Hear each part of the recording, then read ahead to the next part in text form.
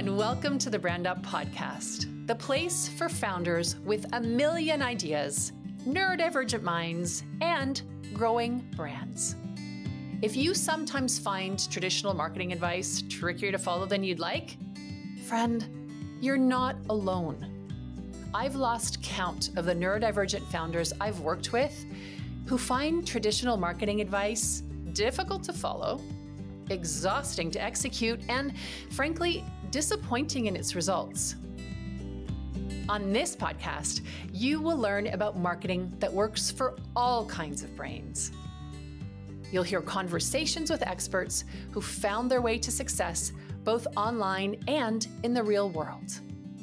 Whether I'm interviewing a guest or sharing the occasional solo episode, my promise is that we'll share useful information about how to market your business with more ease and better results, especially if, like me, you're neurodivergent. Two last things before we get started with today's episode. First, I joyfully live in a house with a considerable number of Devon Rex cats, 5 to be precise. They are a chatty bunch, and they really don't like it when I close my office door. So if you hear them crying, fear not. I promise they get all the cuddles in the world once this recording is over. And 2, I am prone to dropping the occasional sweary word. And I invite my guests not to censor themselves either when they join me on the podcast. So if you have sensitive ears around, pop some headphones in and you'll be all set. Let's get to today's episode.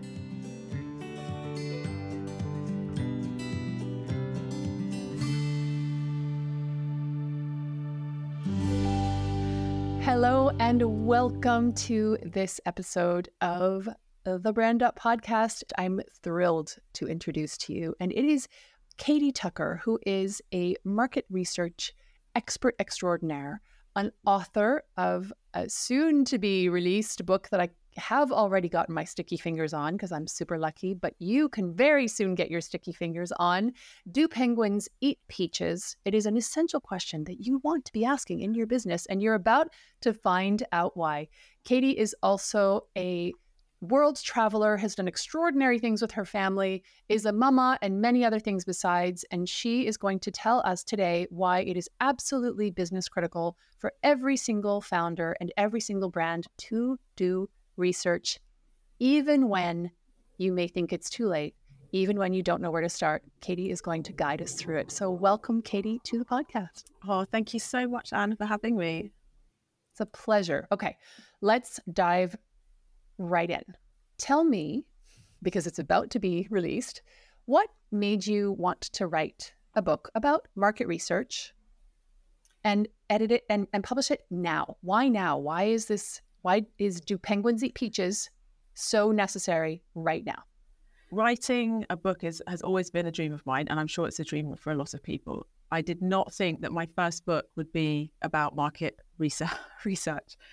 It's not the sexiest topic, but it is so important because I was seeing in my community online, in my friends, at my co-working space, too many small businesses going about their business, putting so much effort and passion into their businesses and not getting much results because they were guessing what their audience needed. And sometimes you guess subconsciously. So you're assuming, yeah, I know my audience likes this, or I'm sure my customer's going to like this. And sometimes you're doing it intentionally because actually going to find out can be a little bit scary. But essentially, I was thinking there is another way. I've worked in larger businesses and they are doing it another way. And there's no reason why small businesses can't adopt some of these practices and strategies to help them, thrive and survive. It was just disheartening for me to see so many of my business community not knowing how to do it, putting random polls out on Instagram and in their newsletters, not necessarily asking the right questions, and launching things that sometimes didn't work, despite all that passion and energy behind it. So it was timely because, post-pandemic, I think a lot of businesses are struggling. And a lot of small businesses are shutting shop, basically, whether it's online or in person. I think the stats are quite dire, actually. After 3 years in business, there's like 40 or 50% of small businesses that are closing. And I think this can help them not close, or at least make an informed decision about whether it's something they want to pursue. So I got really excited, and I'm trying to get everyone else excited about market research and understanding customers as well. So you're on a one-woman mission to rebrand and make market research sexier. You're in the right place at the Brand Up podcast. We're going to do just that for everyone who's listening today. So for our listener who is a founder of a business and perhaps a few years in, maybe has had thoughts of chucking it in because it's hard, or has felt those moments of being disheartened because this idea, this program that they've spent hours and hours and weeks putting together, and all of these amazing, beautiful pieces, and it's a 12-week program or a 6-week program or a 6-month program, or whatever it is, or they've made their version of Object 17. It's always a blue Japanese mug with me. I always have these mugs with me. So if you're listening and you haven't seen them, go to my Instagram. You will definitely see the blue Japanese mugs showing up all the time. If you are a founder and you've been in business for a while and you've had those moments of discouragement, or you've wondered why something you were so sure about didn't work, is it too late to do market research? And I think that's the brilliant thing about market research, is that it's never too late to seek intentionally from your audience, what they want or what they don't want in some cases. I think traditionally we think of market research as something you do at the beginning of a new idea, a new business, a new product, a new service. And if you haven't done it at the beginning, then that's it. You kind of, all is lost. But there's so much that can be learnt in failure, as we know, and launching something that doesn't work is a great opportunity, once you've brushed yourself off, because, it can be soul destroying to put so much effort into something that doesn't work. But going back to the people who you want to buy your products or your services, and talking through with them, and we can maybe talk about that a little bit in terms of how to structure some of those conversations, but talking to them, I think that's the biggest message in my book. There's surveys. I've got lots of information and tips about how to do good surveys, how to do desk research, which is a great place to start as well. But ultimately, the biggest message is to actually speak to your customers and to speak to your audience and set up intentional conversations. This doesn't have to be hard. It doesn't have to be long. It doesn't have to be many. You don't have to do like 100 interviews, but you need to have these ongoing conversations to really unpick where your customers are at and understand potentially in the case of launching something and they don't buy it, what was it about it that didn't fit the bill, or did you purchase anything else this month as opposed to purchasing my course? So just being an explorer, really. And I think that's another notion that I take through the book, having that curiosity. And that can be hard when we're founders because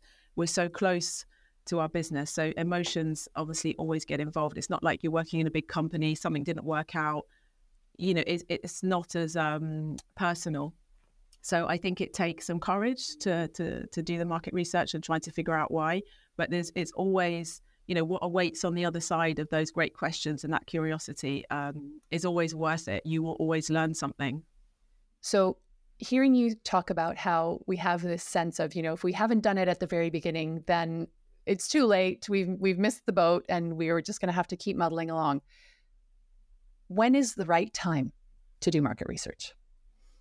So, it's great to have some guidelines. So if you are at the beginning of a project or at the beginning of a new idea, and if you're like me, and I think, Anne, we're quite similar, we have a lot of ideas, and one requires a filter to ensure that we're putting our time and effort in the right thing. So at the beginning, like if you're planning your next 6 months, or if you're thinking about the year ahead, those tend to be the times when you're thinking about, okay, what could I launch? What do I need to do?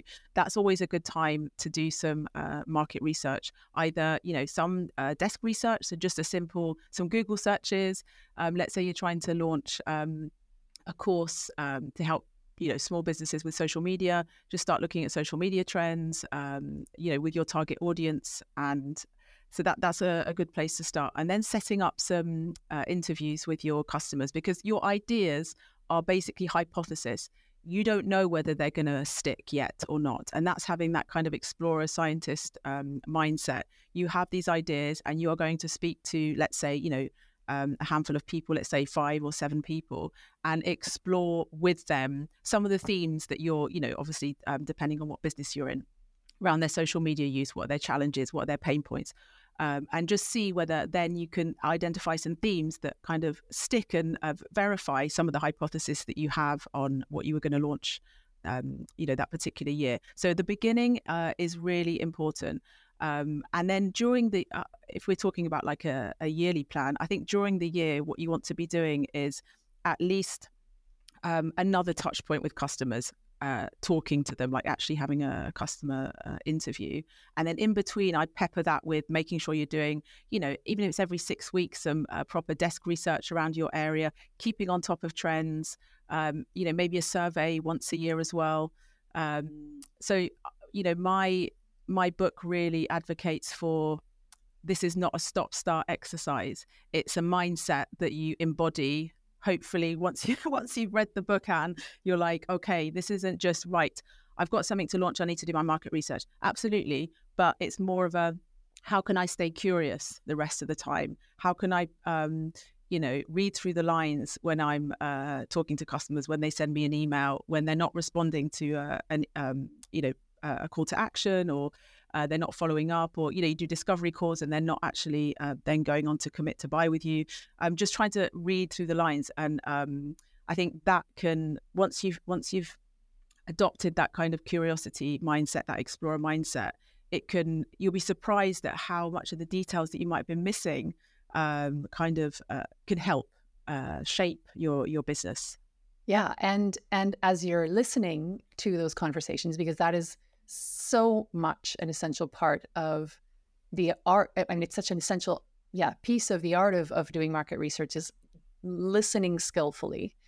As you're listening, you may also discover that while whatever the plan was that you had may not be exactly what your clients are looking for, you may very quickly be able to produce something, or be it a physical object or a solution or a coaching offering or something that will better meet their need faster than the maybe more complex thing that you were planning on creating. And so what happens when you adopt this mindset of curiosity, this explorer mindset, and I love that perspective, because it feels less personal, right? When you're the scientist or the explorer, you begin to embody curiosity in your business. It's no longer a vindication or valuing of you, yes, no, black and white. It's, this is maybe a direction that, nope, that's a wall. That's not what they're interested in. But they are really interested in these 3 things. I didn't even think about that, because that's something I'm so used to doing that, of course, not everybody knows how to do that thing or achieve that result with their art or their dog training or whatever. So having that, I love that idea of, it isn't just at the beginning, but it's really a mindset, even though that's a word that's a little overused. It's a mindset of being curious. And I wonder what would happen if I had these conversations. Now, something that I learned from you a long time ago when we worked together, and you've been a guest in my Loud and Clear group brand voice and messaging program. One of the things that I learned from you, and that I had learned decades ago as well, and so it has stood the test of time, is the importance of knowing how to ask questions.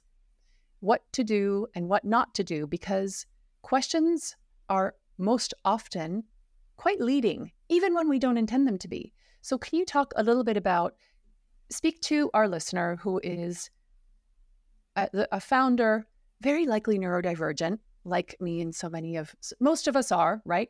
And so there are layers of emotion, layers of fear, layers of complexity. And when we see this incredible complexity of what we could be talking about and all the people we could be talking to, often we can get stuck. So think about that person. What are the good things to do when you're formulating questions, whether they be to have a conversation with someone like this? I mean, not in a podcasting studio, but, a conversation over Zoom, or as you're creating a survey, how can you write good questions or ask good questions that get you the information you want? And what should you avoid? that's my favorite question, and asking me about questions. And absolutely, that explorer's mindset, before I give some tips on questions, it just gives you that permission, I think, a safe space to potentially fail in a good way. And it's like that test and learning and experiment. So in terms of questions, I think I can give a few examples that we can work through at the same time. But my first tip is, like, don't ask people outright whether they're interested in your idea. So I often take the example of a company or like a founder looking at launching a subscription type package. Maybe they have a site online where they have like separate gifts, like independent brands, and they're thinking of doing like a subscription box. And, the number one mistake I see is founders going in and asking their audience, oh, I'm thinking of launching a subscription box with all my products, maybe, for women, maybe on a monthly basis. Is that something you'd be interested in? People, on the whole, they are supportive. No one really likes to feel uncomfortable, and they're likely to say, yes, that sounds like a great idea. They have no skin in the game. They can say yes, and then you can go away and get all excited because, you've done a poll on Instagram and you have, a majority of the people, 80% who said, yeah, I quite like that idea. That is not a guarantee that they will buy your subscription box. And I think what you need to be looking at, and if there's like kind of one takeaway around questions, is seek the behavior that you're looking for your product to be a success. So in this case, it would be having a conversation with your customers, not necessarily saying, maybe at the end of the conversation, you can say, this is something I'm thinking about, but you're asking them, do you currently subscribe to any subscription boxes? And it doesn't have to be necessarily the same category as yours. It can be, some people have food boxes, some people have, wine boxes, beauty boxes. I mean, the subscription market is quite diverse. You're looking for someone who already pays on a monthly basis for something. It doesn't have to be exactly the same product as yours. Because, a lot of people might say, oh yeah, that sounds like a great idea. When you explore the behavior, oh, so tell me, have you got any subscription boxes currently? How many do you have? Oh, actually, I don't subscribe to any boxes. And then you're like, okay, have you in the past? Maybe they have, and then you can unpick with them why they stopped. So it's just about, seeking those behaviors. Like if you're launching in-person events, oh, I'm thinking of doing an in-person event. Let's say you're a service business and you were going to do like a brand event, and for example, and you ask your audience, would you be interested in attending post-COVID? Oh yeah, that sounds like a great idea. You put the tickets out and no one buys.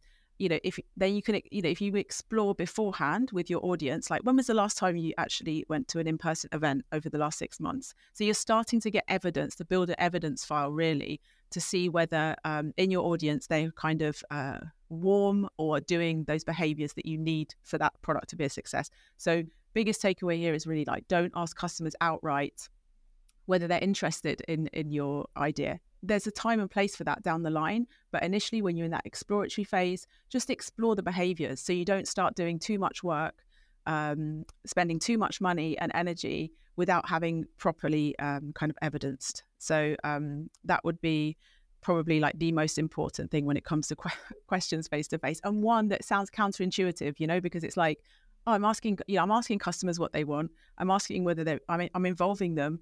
This is market research, and it's actually, no, just kind of tweak those questions to explore the behaviors. Talk me through the last time you went to an event. Talk me through whether you subscribe to any subscription boxes.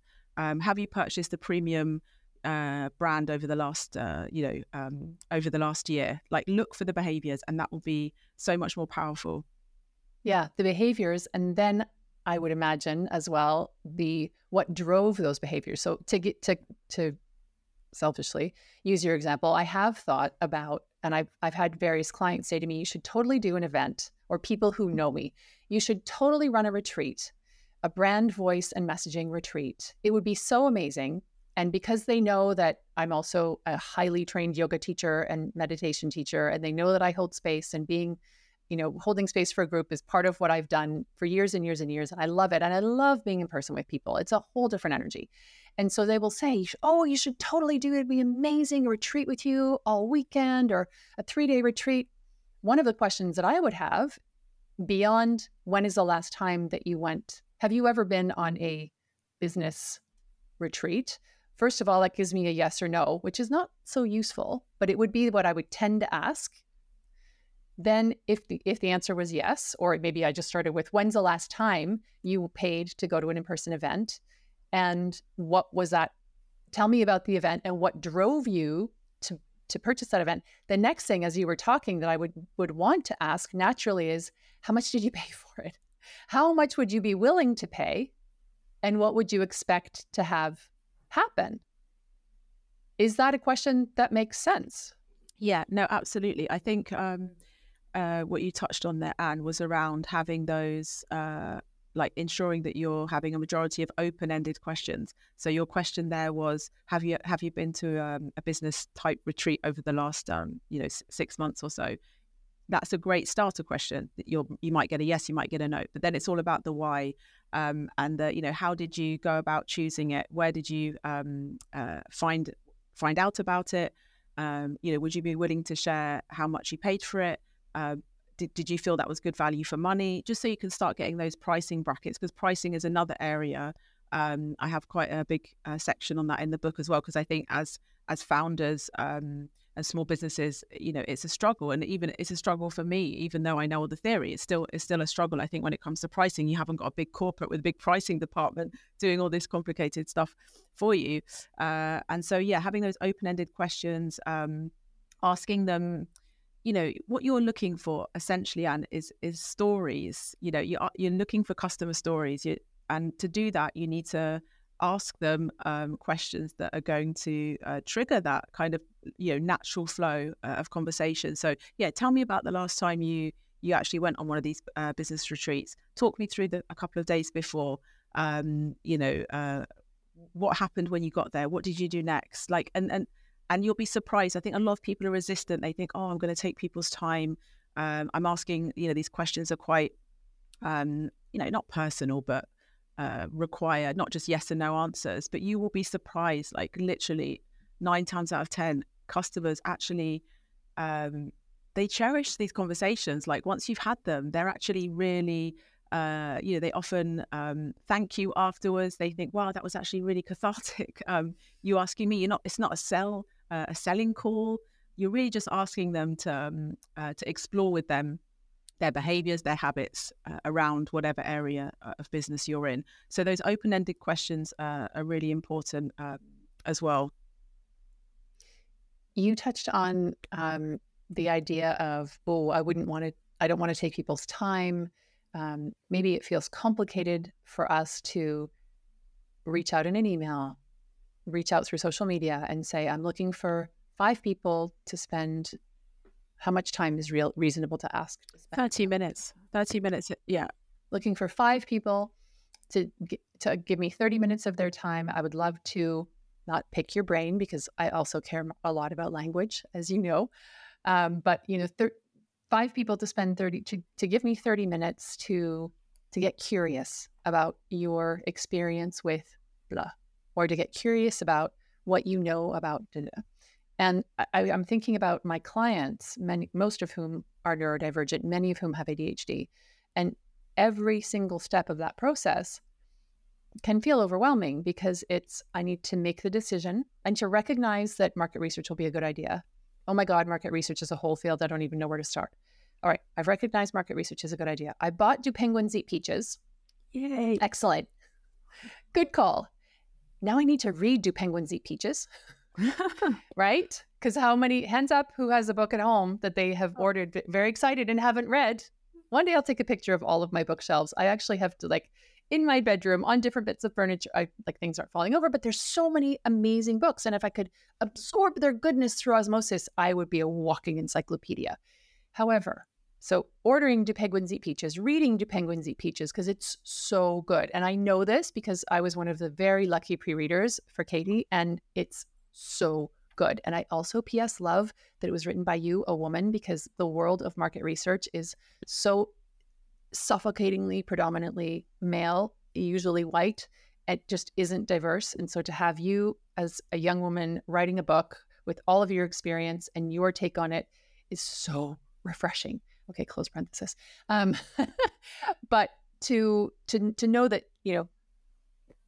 do enough learning that you can understand the value of it, and then to not feel overwhelmed as a neurodivergent founder, or specifically one with ADHD. Like, okay, I know I need to do this. I've read about it. I've learned enough. I've heard Katie and Anne have this conversation. My questions, I need to actually have conversations with people. Oh my God. That means I need to write an email, or I need to create social posts, and I need to put them out there, and maybe nobody's going to respond. What if the wrong people respond? What if I get information and I don't understand it right? What if, right? So I could feel, as I was reading the book and just noticing in myself, and having had so many conversations with the almost 40 people who've come through Loud and Clear, which is the program I mentioned earlier, the deep desire to get it right often means that we don't do it at all, because we're so eager to do the best job we can and get the best results for our clients or for our business or for ourselves. And it often stops us. So one of the things that you talk about is good enough in the book. You talk about good enough research. So what is good enough research, and what can my amazingly talented and brilliant neurodivergent, microscopic detail seeing, creative thinking listener, what can they do that will be good enough to get them the information they need and then keep moving? Oh, hello. I have an invitation for you. Do you ever feel like you're always starting from scratch when you create marketing content? Or hired a freelancer who did an okay job, but somehow their words just didn't sound like you? Maybe you have team members waiting for you to approve marketing content so you can get the word out about your amazing offer. Ugh, I feel you. It's hard. And I have good news. What if you could curate everything you know about your brand into a comprehensive collection and have it handy by your side every time you wanted to communicate? Or better still, hand it over to your team, brain transplant style, so you'd be sure that they'd get the voice just right. You can. Helping you do that is my superpower, which is handy because I'm currently taking applications for Loud and Clear. It's the small group program that I created to help entrepreneurs like you sort through all that muddled spaghetti of stuff that you know about your brand. We start early in 2024. Want to come along for the ride? Over 3 months, we'll create a resource that saves you time, effort, energy, and money. Best of all, it gets your work known without you ever having to start from scratch or be the bottleneck for your team. If you're ready to focus on what you do best instead of all the marketing, then Loud and Clear might be for you. If you know that you need to do this work, but group programs aren't really your jam, I also work one-to-one. The link to contact me about this is in the show notes, or you can get in touch with me on socials at Anne D. Ferguson. Whether you are interested in the Loud and Clear group program, or if you think you'd like us to rocket ahead, the two of us together. Either way, sharing what's in your head helps your brand grow. Let's get back to the episode. Yeah, I really like that you've brought that up, Anne, because it can feel overwhelming. I think good enough research for me, and I was really keen to put that in the book. And I think the book is really supportive and encouraging, and I wrote it as such because what I don't want is people to read it and think, I haven't been doing this, or you've been doing it wrong, you've been asking the wrong questions. It's an exploration really of like some of the reasons why we don't do it, as you were saying. And I think for founders with neurodiversities and ADHD, some of these things can be even more heightened, some of the resistance. So good enough research is about, what do I need to find out to make the next best decision? Not all the decisions, not like, all the decisions for the rest of the year. What do I need now to move my business forward? What are my priorities at the moment? And which ones carry the most risk, I suppose, if I don't check?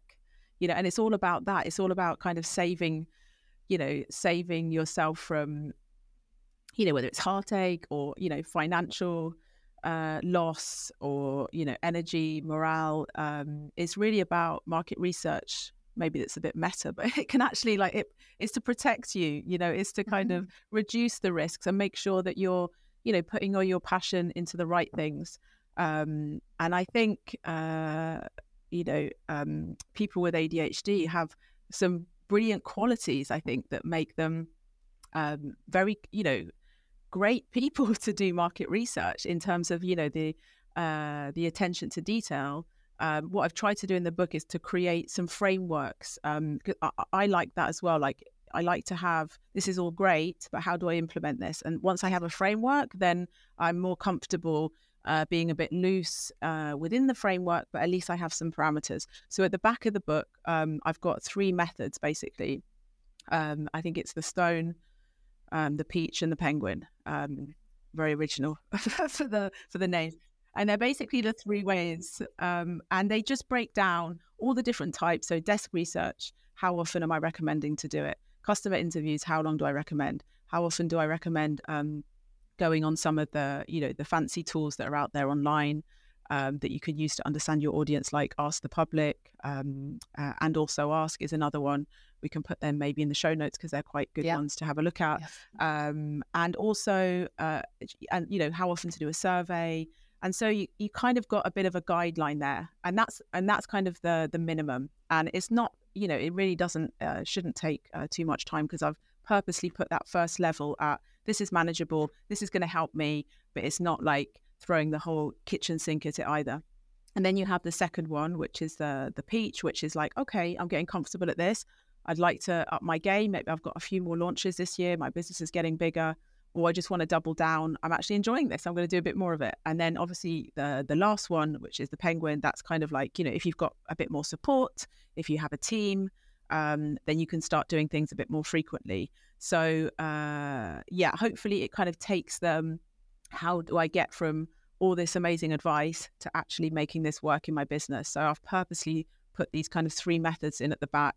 And then probably I'll have a link to the website so you can cut them out and stick them on the wall, because I quite like that. If you can see something visually, kind of keeps you on the straight and narrow.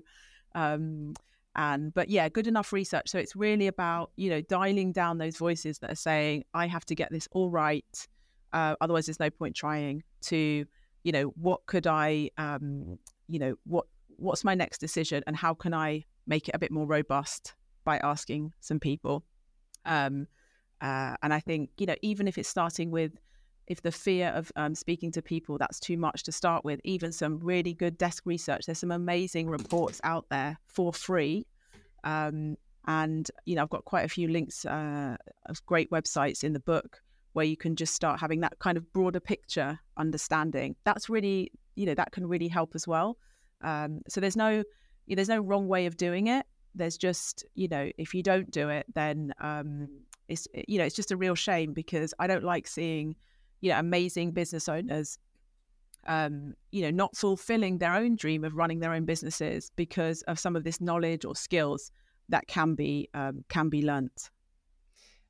As you're talking, what I'm feeling some bubbling up of excitement, because as someone with ADHD, super high marks in all the types of ADHD. When they did my assessment, it was like I got the best grades I could for all the types, all together. And when a new idea arrives, it is so enlivening, it is so exciting, and it's often born of a conversation with one of my clients or a number of my clients, or something I've noticed, or a discussion in a community like the one where we met in Real Work.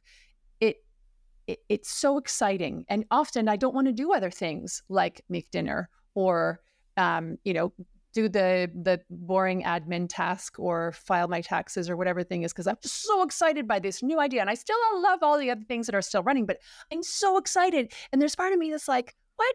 You want me to slow down and do market research? But I just want to run. And in an accountability group that I've been in since 2019, so 4 years now, most of us are neurodivergent. And I remember having this conversation with one of the people in the group who is on, I think, the 3rd business that she has started, plus writing a book, plus. She's incredible. She's incredibly generative. very generous with her knowledge. And she's such a starter, but she's not so much a completer finisher like many of us. And I remember saying to her, hang on a second, I know that you're super excited about this, but have you asked? Have you asked? I mean, it's such a great idea. You're like going off into creating the brand visuals and doing all of these. Whoa, have you had a conversation? And I spoke to her about you, and you were writing your book at the time. So this was pre-publication. So as you're listening, you can pre-order Katie's book right now. And please do, because it makes all the difference to the sales and to how many bookstores will carry it and so on and so forth. Let's support new authors. And Katie's book is brilliant. She is not a new market researcher. She is simply a first-time author, but definitely not a last time, if I can look into the future and hope. But I remember having that conversation with this friend and saying, remember to ask. And upon asking, she found out a bunch of information that actually meant that particular project, suddenly she was able to identify the opportunity much more clearly, and also starkly see the risk that was involved with the approach that she had felt so excited about taking. And so as I'm thinking about, a new idea bubbling up, but I don't necessarily want to slow down. I just want to go make the thing because I'm feeling the juice now. And when I'm feeling the juice, if I don't attend to it, the juice often goes away. My clients tell me the same. So what I'm hearing from you is something that will actually help sustain the juice. Because if we have these great ideas and we already have created for ourselves, or we draw on your book, which is the way easiest, and I'm all about easy hacks for my brain that goes madly off in a million directions. We go to the back of your book and we choose the stone, not the pit. That's helpful. We choose the stone, or we choose the peach, and we simply follow the instructions, because you've done all the thinking for us. Thank you very much. And all of the career building and all of the research. We don't have to go become professional market researchers. You are, and you're teaching us. So that's great. We go and we say, okay, we integrate. Right now, I'm super excited. I want to make this the best I can, because we always do. And in order to do that, I'm going to follow this recipe, and it's going to give me enough structure to have the information I need to then go wild with my creative, but have way more chance that all of that energy and all of that time and all of those, that investment that I put into this new idea, this new offering, this new product, actually yields benefit for my clients and for my business. Because while I'm doing all of that, I'm not doing other things that could be generating revenue. No, absolutely. And I think, there are a lot of people out there that get excited and want to go straight in. And I have got a section in the book about, doing can be testing too, as long as you're not throwing everything at it. And some examples, where you can just launch something that has the essence of the end products that you're getting excited about, but you're scaling it back down to something smaller to start with, and you test small and you test often, and that might suit who knows, we'll see after the book's published, but that might be more suitable for founders diagnosed with ADHD or self-diagnosed, because there is the doing. So you've got that excitement of actually putting something out there, not stopping for too long. But what it will do is it will stop you putting out this, too much too soon, and scale back your idea. So I think one of the examples in the book I have is, for example, if you're like a personal trainer, as an example, and you'd love to launch, your own class basically, and hire a venue somewhere, and that could be quite risky. So your first iteration would probably be, okay, let's start with the channels that I already have, like on social, for example, doing some exercise advice. Then you could do some online. Then you could do a pop-up in an event, not far from you, just a one-off. And then you build it slowly. You learn as you go along, instead of hiring out, a space on a 6 months basis every Saturday, and then maybe no one turns up.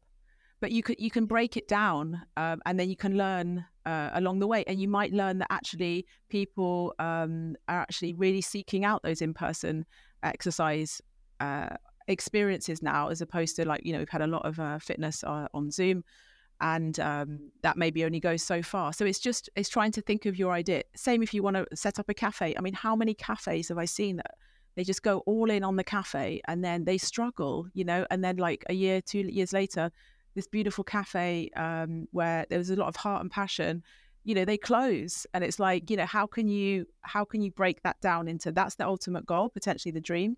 And then, okay, let's do maybe just some catering for parties, or again, like a pop-up at a market on the weekend, and just kind of, be patient enough to test small, test often, and then maybe you arrive at that big idea that you had, or maybe it might be something different, even more amazing, but you won't know until you kind of, break it down and test often. And what about someone who has a business that is a going concern, it's trucking along, and they have certainties about their clients? I know from reading your book and from having conversations, the potential traps that lie in this concept of certainty, because to me, certainty is the opposite of curiosity.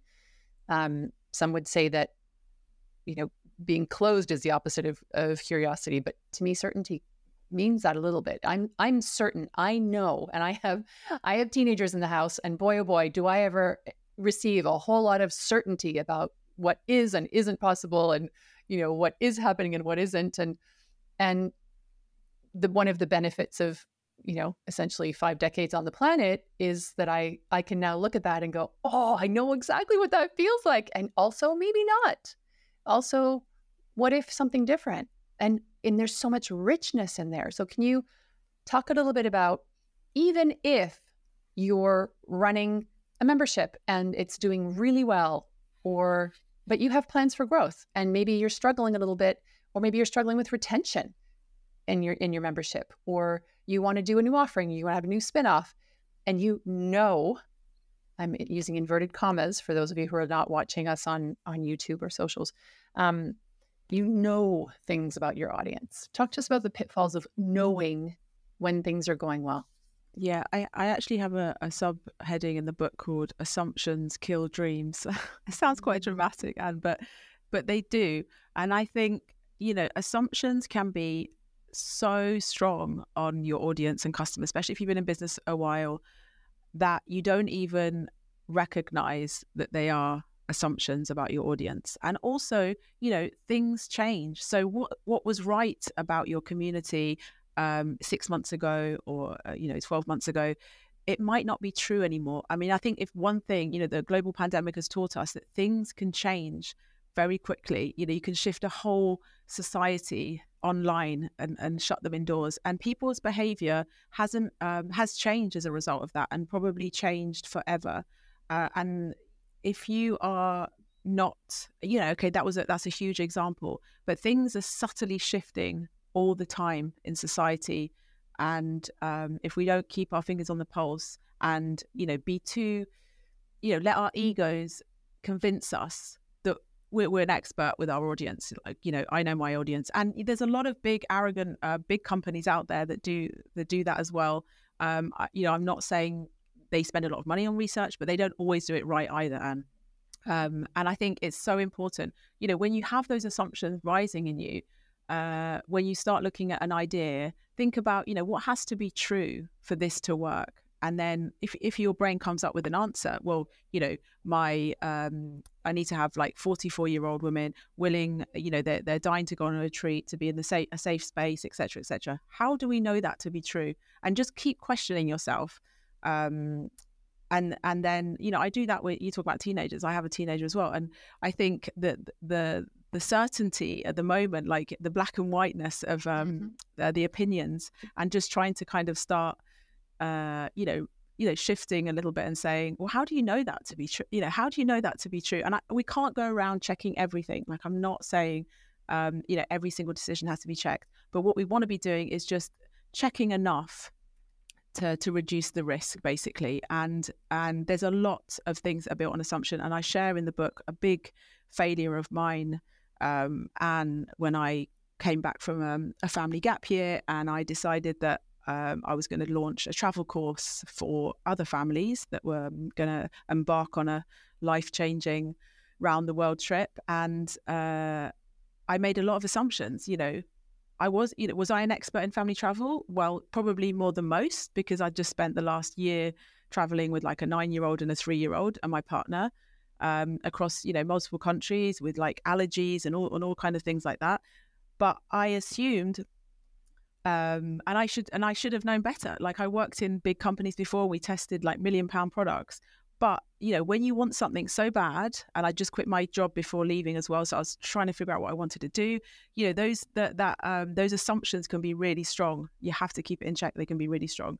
They look like facts. They do. And there were voices in my head that were probably saying, Katie, like, you probably want to check this before you go all in and start writing all the modules for this course, and just asking people on it. And people are saying to me, oh yeah, that sounds great. Luckily, COVID actually saved me from a lot of pain, because COVID shut the world down. And so there was no travel course. Like, that idea was not going to happen. But if COVID wouldn't have happened, like, I don't know how far I would have gone before listening to the voice that I was quietening, saying, you need to check. You haven't checked, have you? You haven't checked. And so, it can happen to all of us. It's human.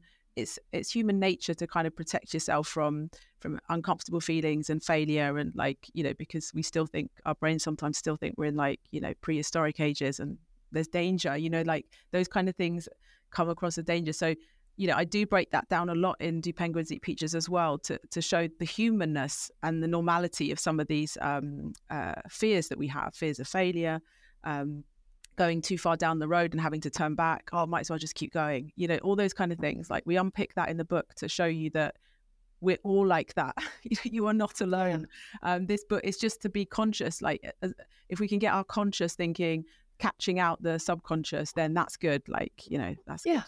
Yeah. And it is immensely reassuring to know that you also have fallen into the trap of, I know, my excitement is actually turning into knowledge and influence over all of the people that I can see eventually buying the book, right? Because somehow we're super powerful in this, in our desire. We confuse our desire and our excitement with a need in the audience. And that is such a human thing to do. And if there's one thing that people can remember from this conversation as we wrap up, is, other than pre-order Katie's book, Do Penguins Eat Peaches, and support this brilliant author and learn this stuff for your business, because it will make the difference between hemorrhaging energy and time and potentially money, and missing out on other opportunities, and actually creating something that your people really, really need, that might feel even more exciting and even more something that you're even more proud of than that original idea that you had.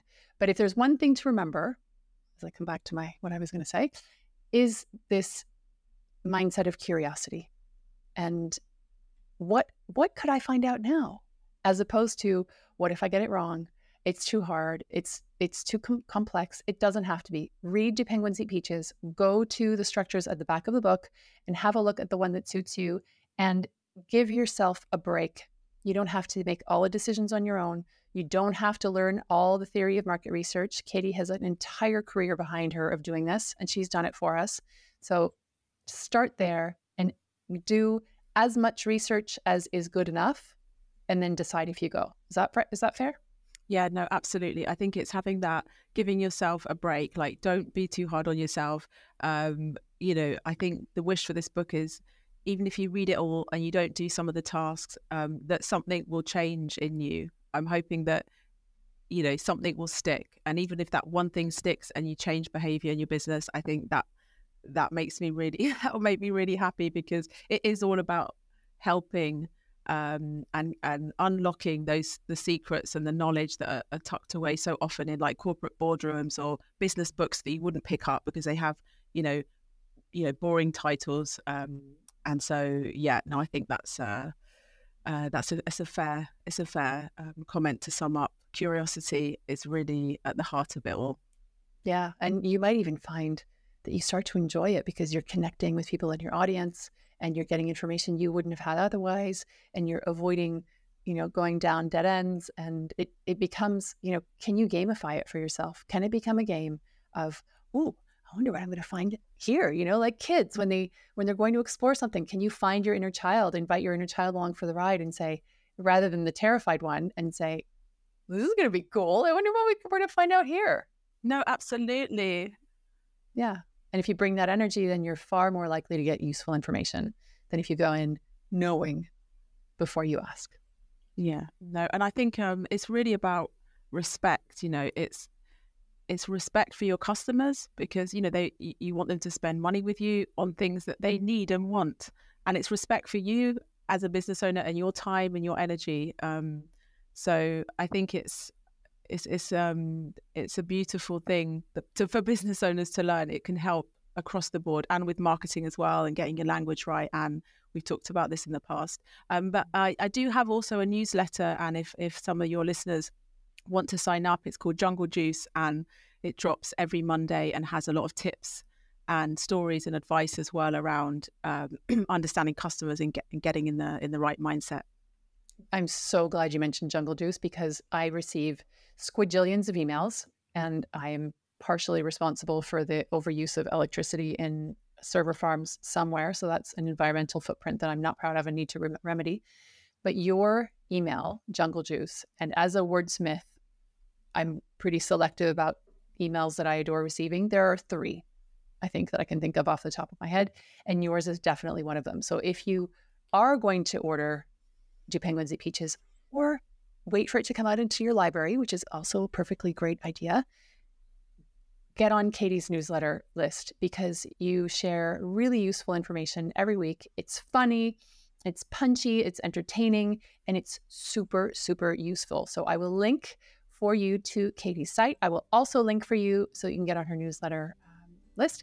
I will also link you to places that you can pre-order the book, and I will link up some of the resources that Katie mentioned in our conversation. Katie, thank you so much. It has been a delight.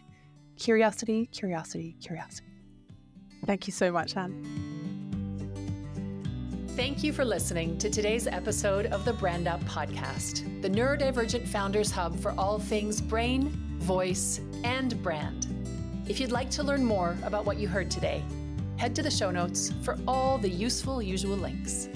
Most importantly, if you're ready for marketing to be easier, and if you have a niggle that working on your brand voice, strategy, and messaging will help, it really will, I'd love to talk to you about your brand. You can book a chat with me by reaching out on socials or through the link in the show notes. If you enjoyed today's episode, please take a minute to follow the podcast and do leave us a review. That way, more brilliant neurodivergent founders like you and me will find the podcast and get the support they need. Marketing can be easier, more effective, and more fun when you share what's in your brain so your brand can grow. Speak soon.